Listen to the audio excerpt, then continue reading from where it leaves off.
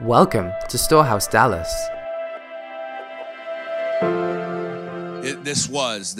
First off, I've said it 1,000 times. I love you guys, John, Tracy, the whole team here. We love you. Hosting our baby. We have 3 beautiful daughters, and we had a son in 2012. We named him Josiah Nash Russell after an intercessor named Daniel Nash, who was an intercessor with Charles Finney during the Second Great Awakening in upstate New York.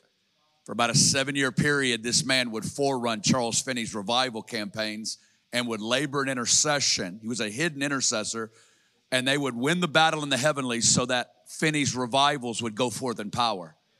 And Finney connected so much of his success to Nash's intercession. Well, we got so wrecked by this guy's life, we named him Josiah Nash, and he was born in 2012, and on March 16, 2013, I'm in London, England, ministering. Dana takes the family to see a family in Arkansas, and we were living in Kansas City at the time, and she laid him down for a nap, and he didn't wake up. And the last 8 years have been that bone-crushing season of a son of promise. God, what is this all about? We had so many prophetic words. What happens when the promise dies and it doesn't look like what you think it's going to look like? And it drove us, and it drove me into a real intense place of seeking the Lord. And God used Psalm 2 as kind of the backdrop. God taught me how to pray through Psalm 2 in the midst of crisis and chaos. And when you find the devil rage the greatest warfare over your most precious promise. Let me say that again. God taught me how to pray when you find the devil rage the greatest warfare around your most precious promise. Usually the devil will tell on the thing that you're made for by the rage, by paying attention to the thing that he is raging against.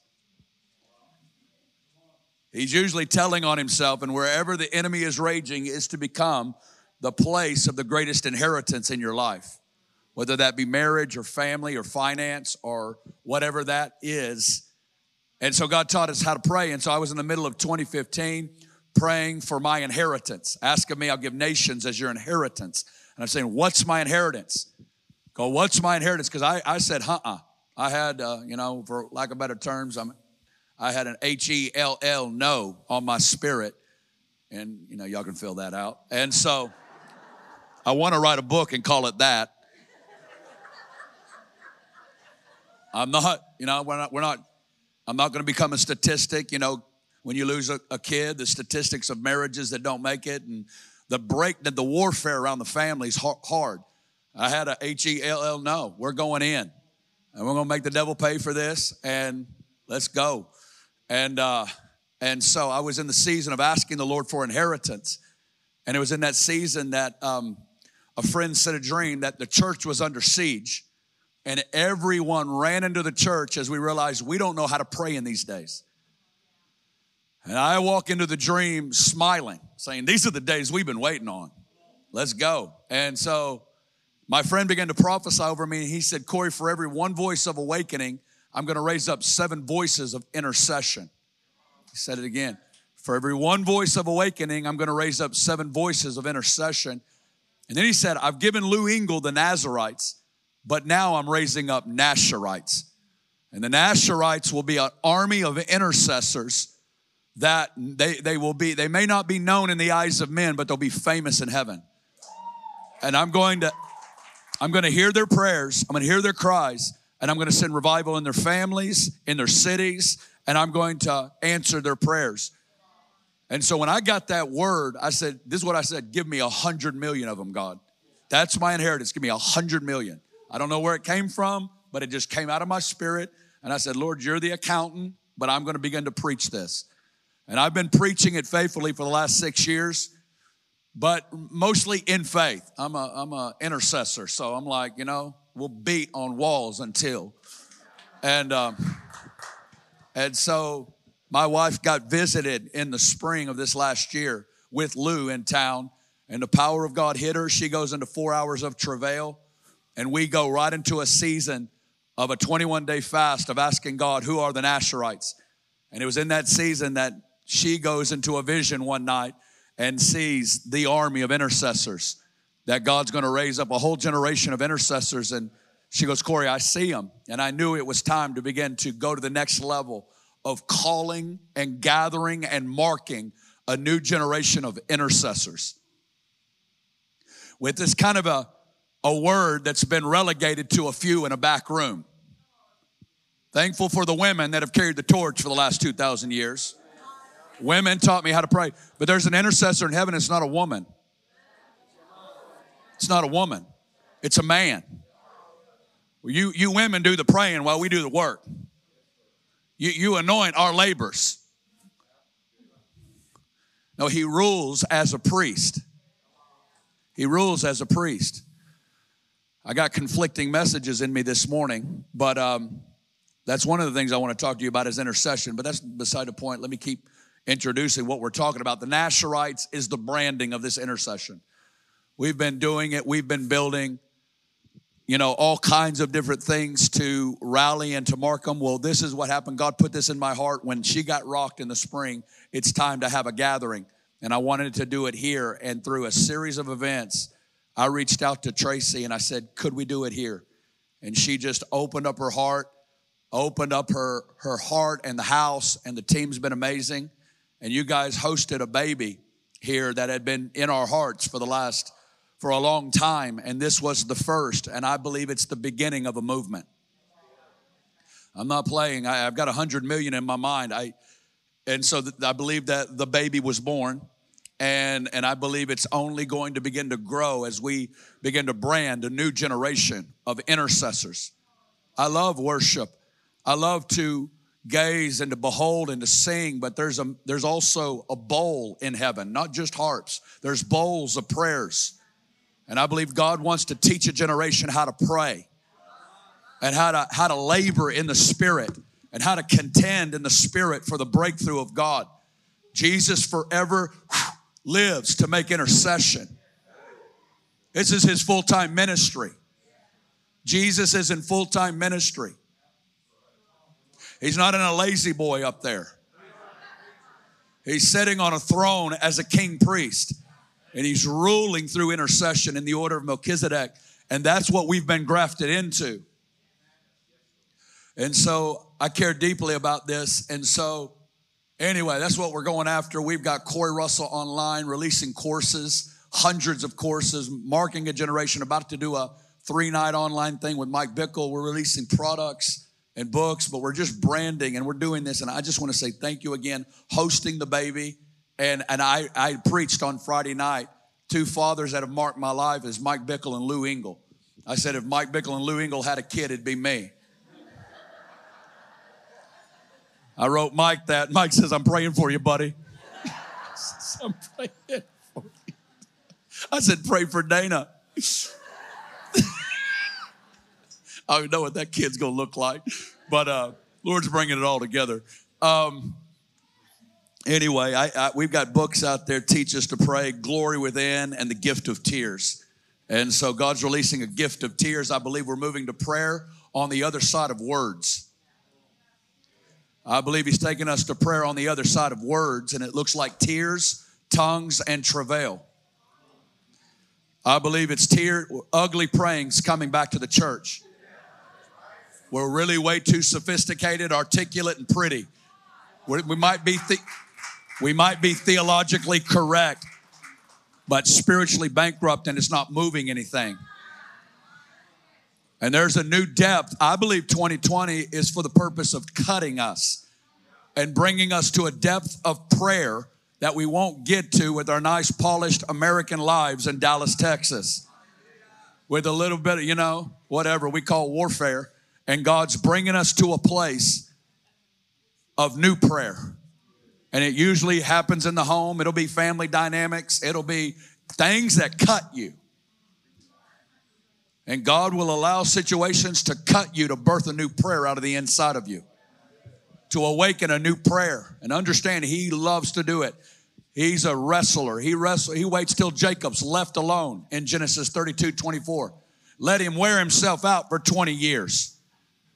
Just so he could get him alone. Genesis 32:24. I don't know if we got the team up here. I'm reading New King James. It says, now Jacob was left alone.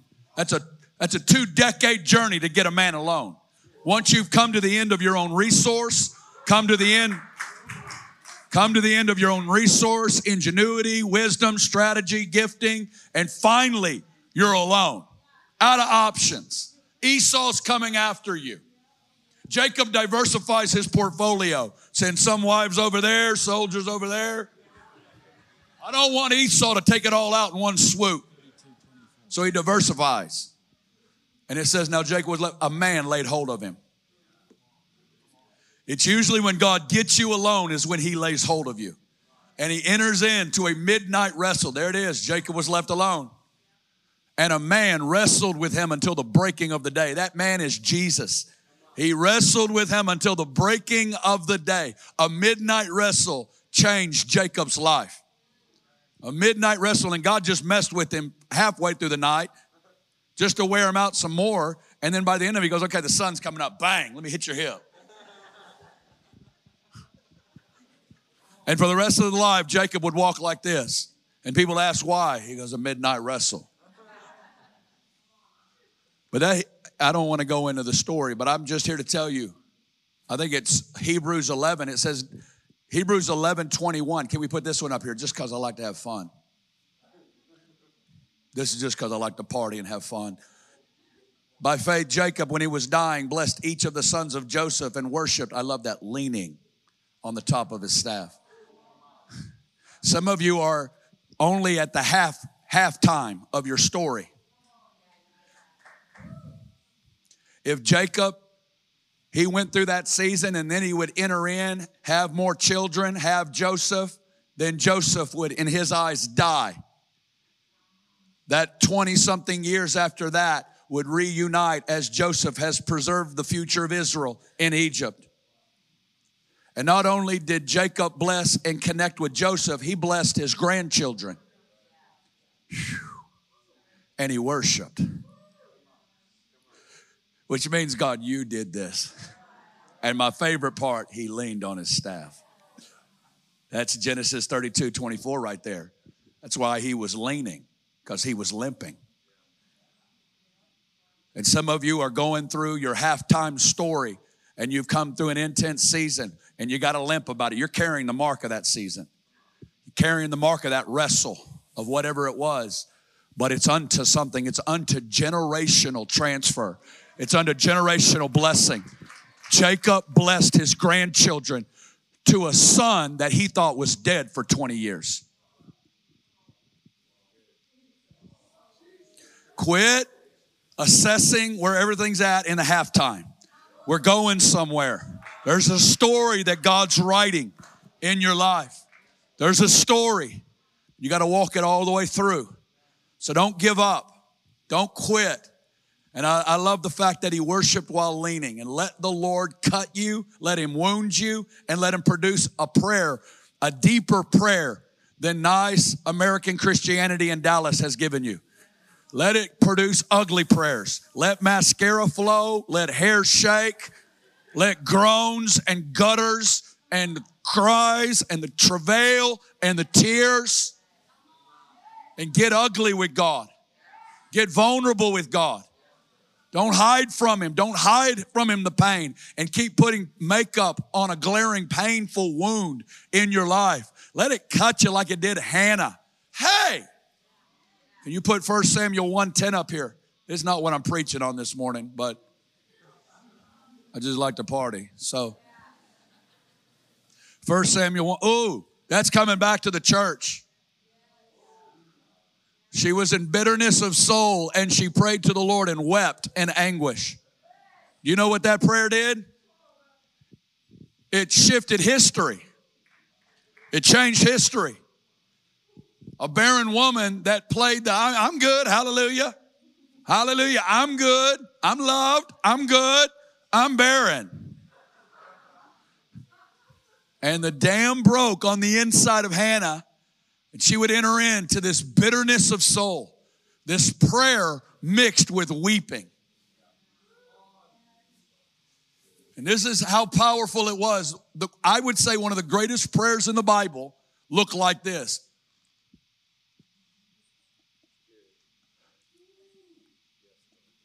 It was so loud it wasn't even audible. No words came out, only her lips moved. Look at the next verse. It says it. She made a vow. Well, she said, "Oh Lord, look on the affliction. Give me a child. I'll give him to the Lord." She quit hiding her affliction. She opened it up to God. That's the number one secret about prayer. You don't hide anymore.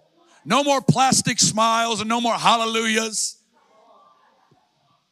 That ain't moving anything. You stay in your prison. Hallelujah. Let it cut you. And get honest and open up the place of pain to God. If you will look. I didn't want to look. I didn't want you to look. I want you to look. And she says, "Give me a son and I'll give him back to you." It broke control off of her. She wasn't going to use the child for her own future. She's going to give him back to God. He's going to be a Nazarite. Look at the next verse. This is crazy, verse 12. "And it happened as she continued praying before the Lord, Eli, the high priest, watched her mouth." Here it is, verse 13. She spoke in her heart, only her lips moved, but her voice was not heard. Keep this up here. Therefore, Eli thought she was drunk. Yeah. Yeah. I want you to see it. The most powerful, which means this, it's not about how loud it is, it's about how deep it is. And the saddest part of that is that the spiritual leadership of the day had gone so long without seeing the spirit of prayer really resting on someone. They thought she was drunk. Fanatical kind of praying is coming back to the church. Because our polished, articulate stuff ain't moving demons. It's not shifting things. If I had time, I'd walk you through the gift of tears and what happens in 4-day delays when Jesus is 4 days late and the thing dies. And you get two types of prayer in John 11. You get Martha. Martha never learned how to sit before the Lord in Luke 10. She's so busy. She got a good heart. She just don't get it.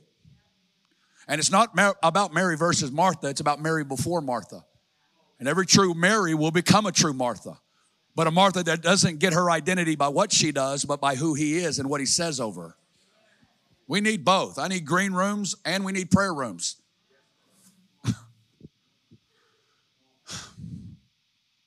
All right, you with me? Are y'all good? I don't want to wear you out 5 minutes in.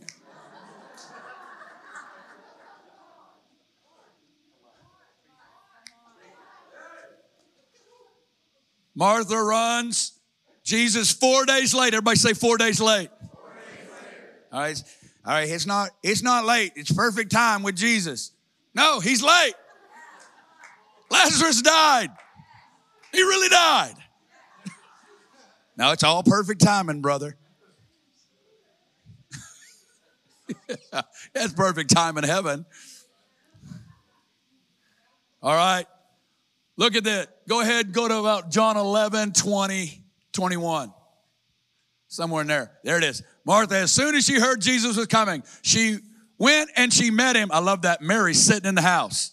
Mary's always sitting. Always sitting. And I just see Martha just pacing. Where's he at? I know he got the letter.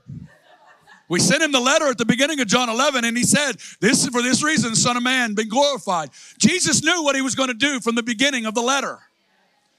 But what does it do when he gets the letter? You know he got the prayer, and he stays where he's at 2 more days and lets the situation die. What do you do when he lets it die on purpose? And he knows what he's going to do. He's pacing, and now it's 4 days late. Jesus shows up. Martha's pacing. As soon she takes off. Look at this, verse 21. Martha said to Jesus, "Lord, if you'd have been here, my brother would not have died." You're going to find Mary say the exact same phrase 10 verses later. But Martha's going to say it face to face while speaking to Jesus, and it's going to be actually more accusatory in its statement. She's going to make a declaration saying, if you'd have been here, we wouldn't be in this situation. But then she's going to revert to what I call plastic, buzzword, T-shirt, bumper sticker, hallelujah, Christianity. She's going to hide her pain behind nice phrases devoid of reality. Verse 22, but even now, I know, whatever you ask of God, God will give you. That sounds nice. Verse 23, Jesus stone cold. Jesus said to her, your brother will rise again. That's awesome. Verse 24, Martha said to him, I know. Everybody say, I know. I know. Anytime someone says, I know, they don't know. Your I know is an indictment you don't know. And that's what Jesus wanted to cut her is, don't just hide behind nice phrases. Are you letting this cut you? I know he will rise again at the resurrection in the last day. That's theologically correct, but it's wrong. It's not what Jesus was looking for. He wasn't looking for nice theologies about the resurrection one of these days. He's asking, are you cut enough to pull me into this story? Are you going to pull me into this situation? Or are you going to hide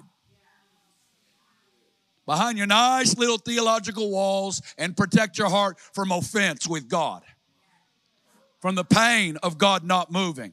See, real faith isn't just plastic hallelujahs. It's, God, I know who you are, but I don't understand. I don't understand. And that's what faith looks like, is to refuse to get out of the tension. See, we're not going hyper optimism of or hyper depression. Those are the two ditches. Real faith looks like I know who you are, but I don't get it. And I ain't going anywhere until I do. Until there is a reconciliation on the inside of this situation in me. I know. Verse 25. I love it. Stone cold. I am the resurrection and the life.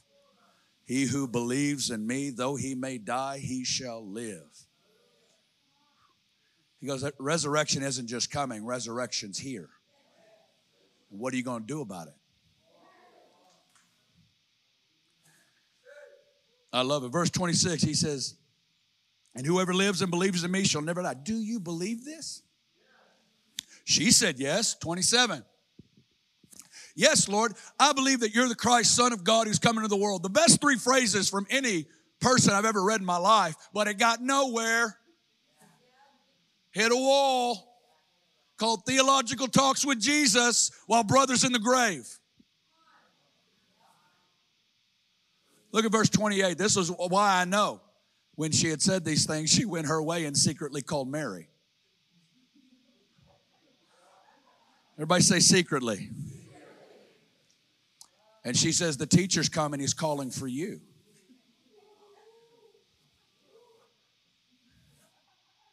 We don't see Jesus ask for Mary.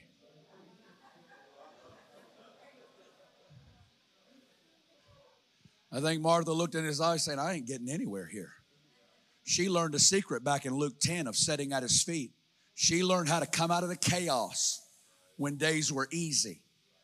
Because if you don't learn how to come out of the chaos of today at a 2.0 on the treadmill, when real life situations hit you at an 8.0, or the globe starts going into groans and travail for the coming of the kingdom, you're not going to have any equity of learning how to come out of the storm and connect with God in the middle of it. Clark Kent will not turn into Superman when the days change. You are what you've cultivated in days of peace. And it gets exposed in days of tragedy. That's why the wise and the foolish virgins, they looked the same till the cry went out, the bridegroom's coming, and then they look different. You don't know they're different until the season changes.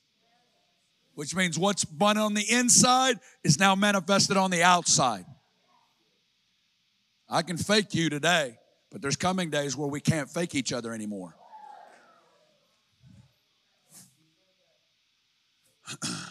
All right, she goes. Mary's going to come back to the same spot, say the exact same words, but where Martha stood and said it to him, she's going to fall at his feet and with tears in her eyes is going to say the same phrase. Look at, yeah, there it is. Lord, if you'd have been here, my brother wouldn't have died. Verse 33, here it is. When Jesus saw her weeping and the Jews who came with her weeping, look at that, and just keep this up here. He groaned in the Spirit. He groaned in the Spirit. She's at his feet. She doesn't get it, and she's not getting out of the tension. Jesus sees her weeping, and I'm telling you, I believe God's calling forth the Marys in this hour, ones who have learned to sit at his feet and who are going to come to the forefront and who are going to awaken a groan in God and move him into action.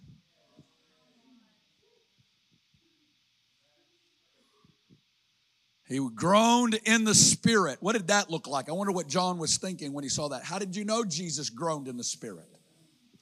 Did he do this?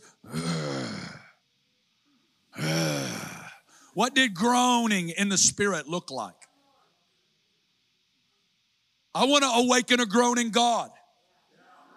But I've found that my ability to awaken his groan is directly connected to the event and the reality cutting me. It has to be my deep calling out to his deep.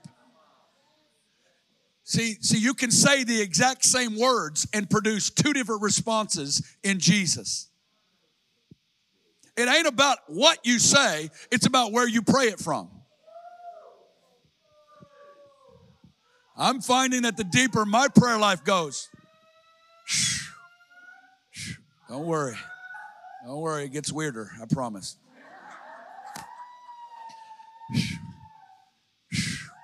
Hey, that's beautiful. Now just lock in with me. This is called how it's supposed to look.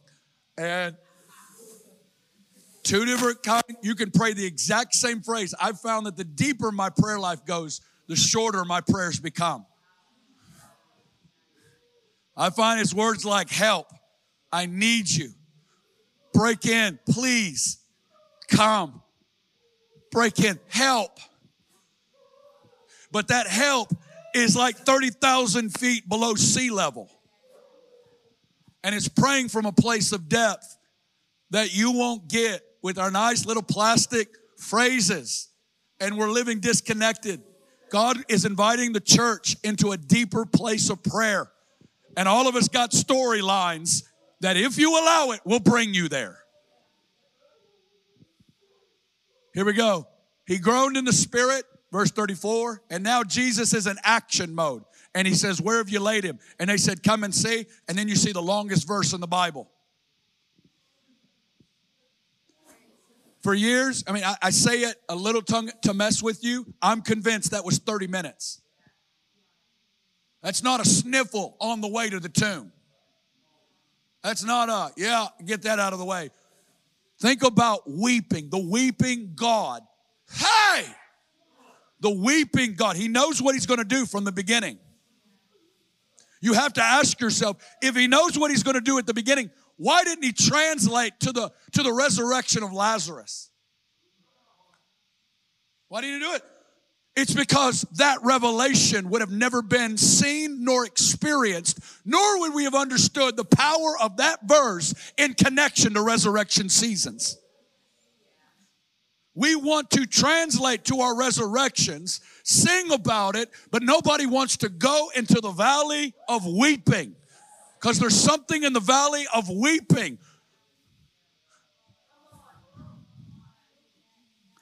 That is used in the economy of God in resurrection. Think about that. Think about how many people you weep in front of. I'm not talking about cry when you feel God. I'm talking about the ugly, vulnerable, hysterical weeping. Usually only one person sees that. Sometimes two. The ugly crying. But our God, the one who created the heavens and the earth, steps down into human flesh and surrounded by disciples, by friends, strangers, critics, skeptics. Do you understand that Jesus' resurrection of Lazarus was the final nail in his coffin? The Pharisees, said, that's the final blow. We're going to kill him now. And Jesus knows it. And he weeps. And he sobs, and he heaves, and he groans, and he cries. And the ugly volcano comes out of the soul of the God-man. And he invites all of us off of our islands, off of our safe places, off of our plastic forms, saying, come off your islands and find me in the vulnerable room. Find me in the vulnerable room. Find me in the weeping room. It's not about just running around crying a lot more. It's about the revelation of getting cut. Tears is an outward expression of an inward revelation.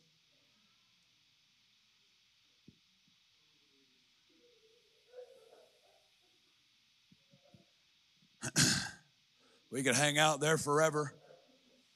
Charles Spurgeon, the great British preacher, said, I'm usually mad at the guy who broke up the Bible into all of its places, wrong periods, wrong chapter breaks. He says, but I forgive him for all of them for getting this one right.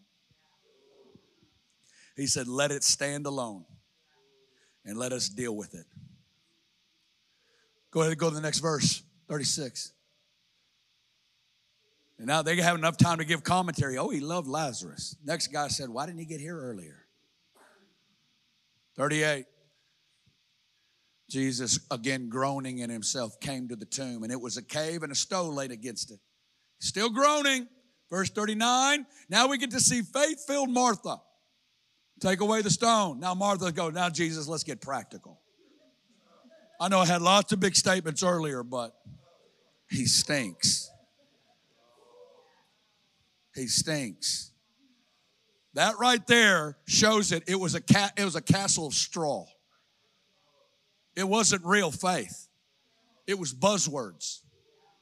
It couldn't stand when it came down to it. I don't believe. And it's safer for me just to wait for someday in the future where I ain't got to deal with it than believe you can resurrect something dead.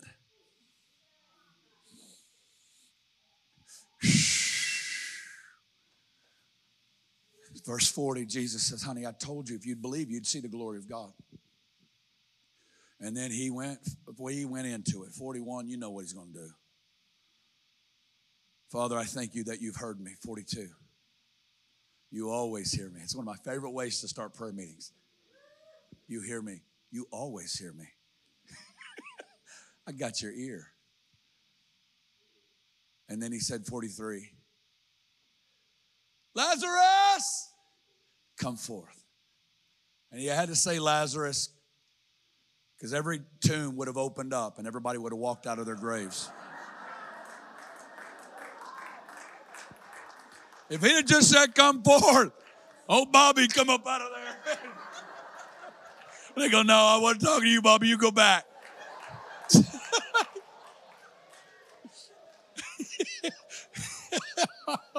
Dang.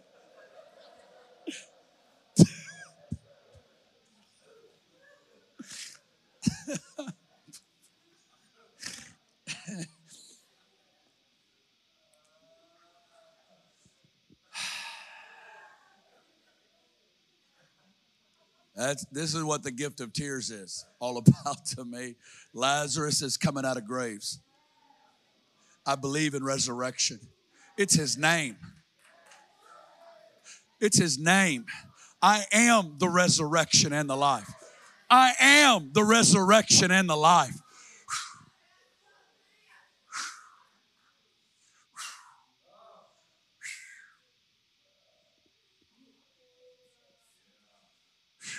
I feel like God wants to do that. Who am I talking to this morning?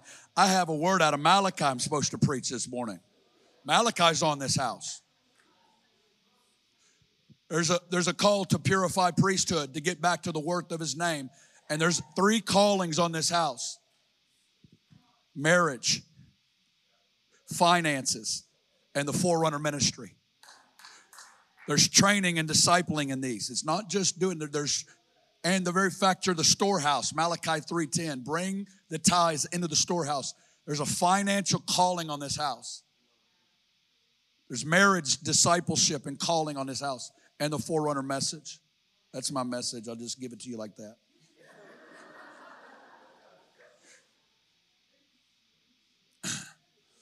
Who am I talking to about resurrection? I want you to stand. Oh.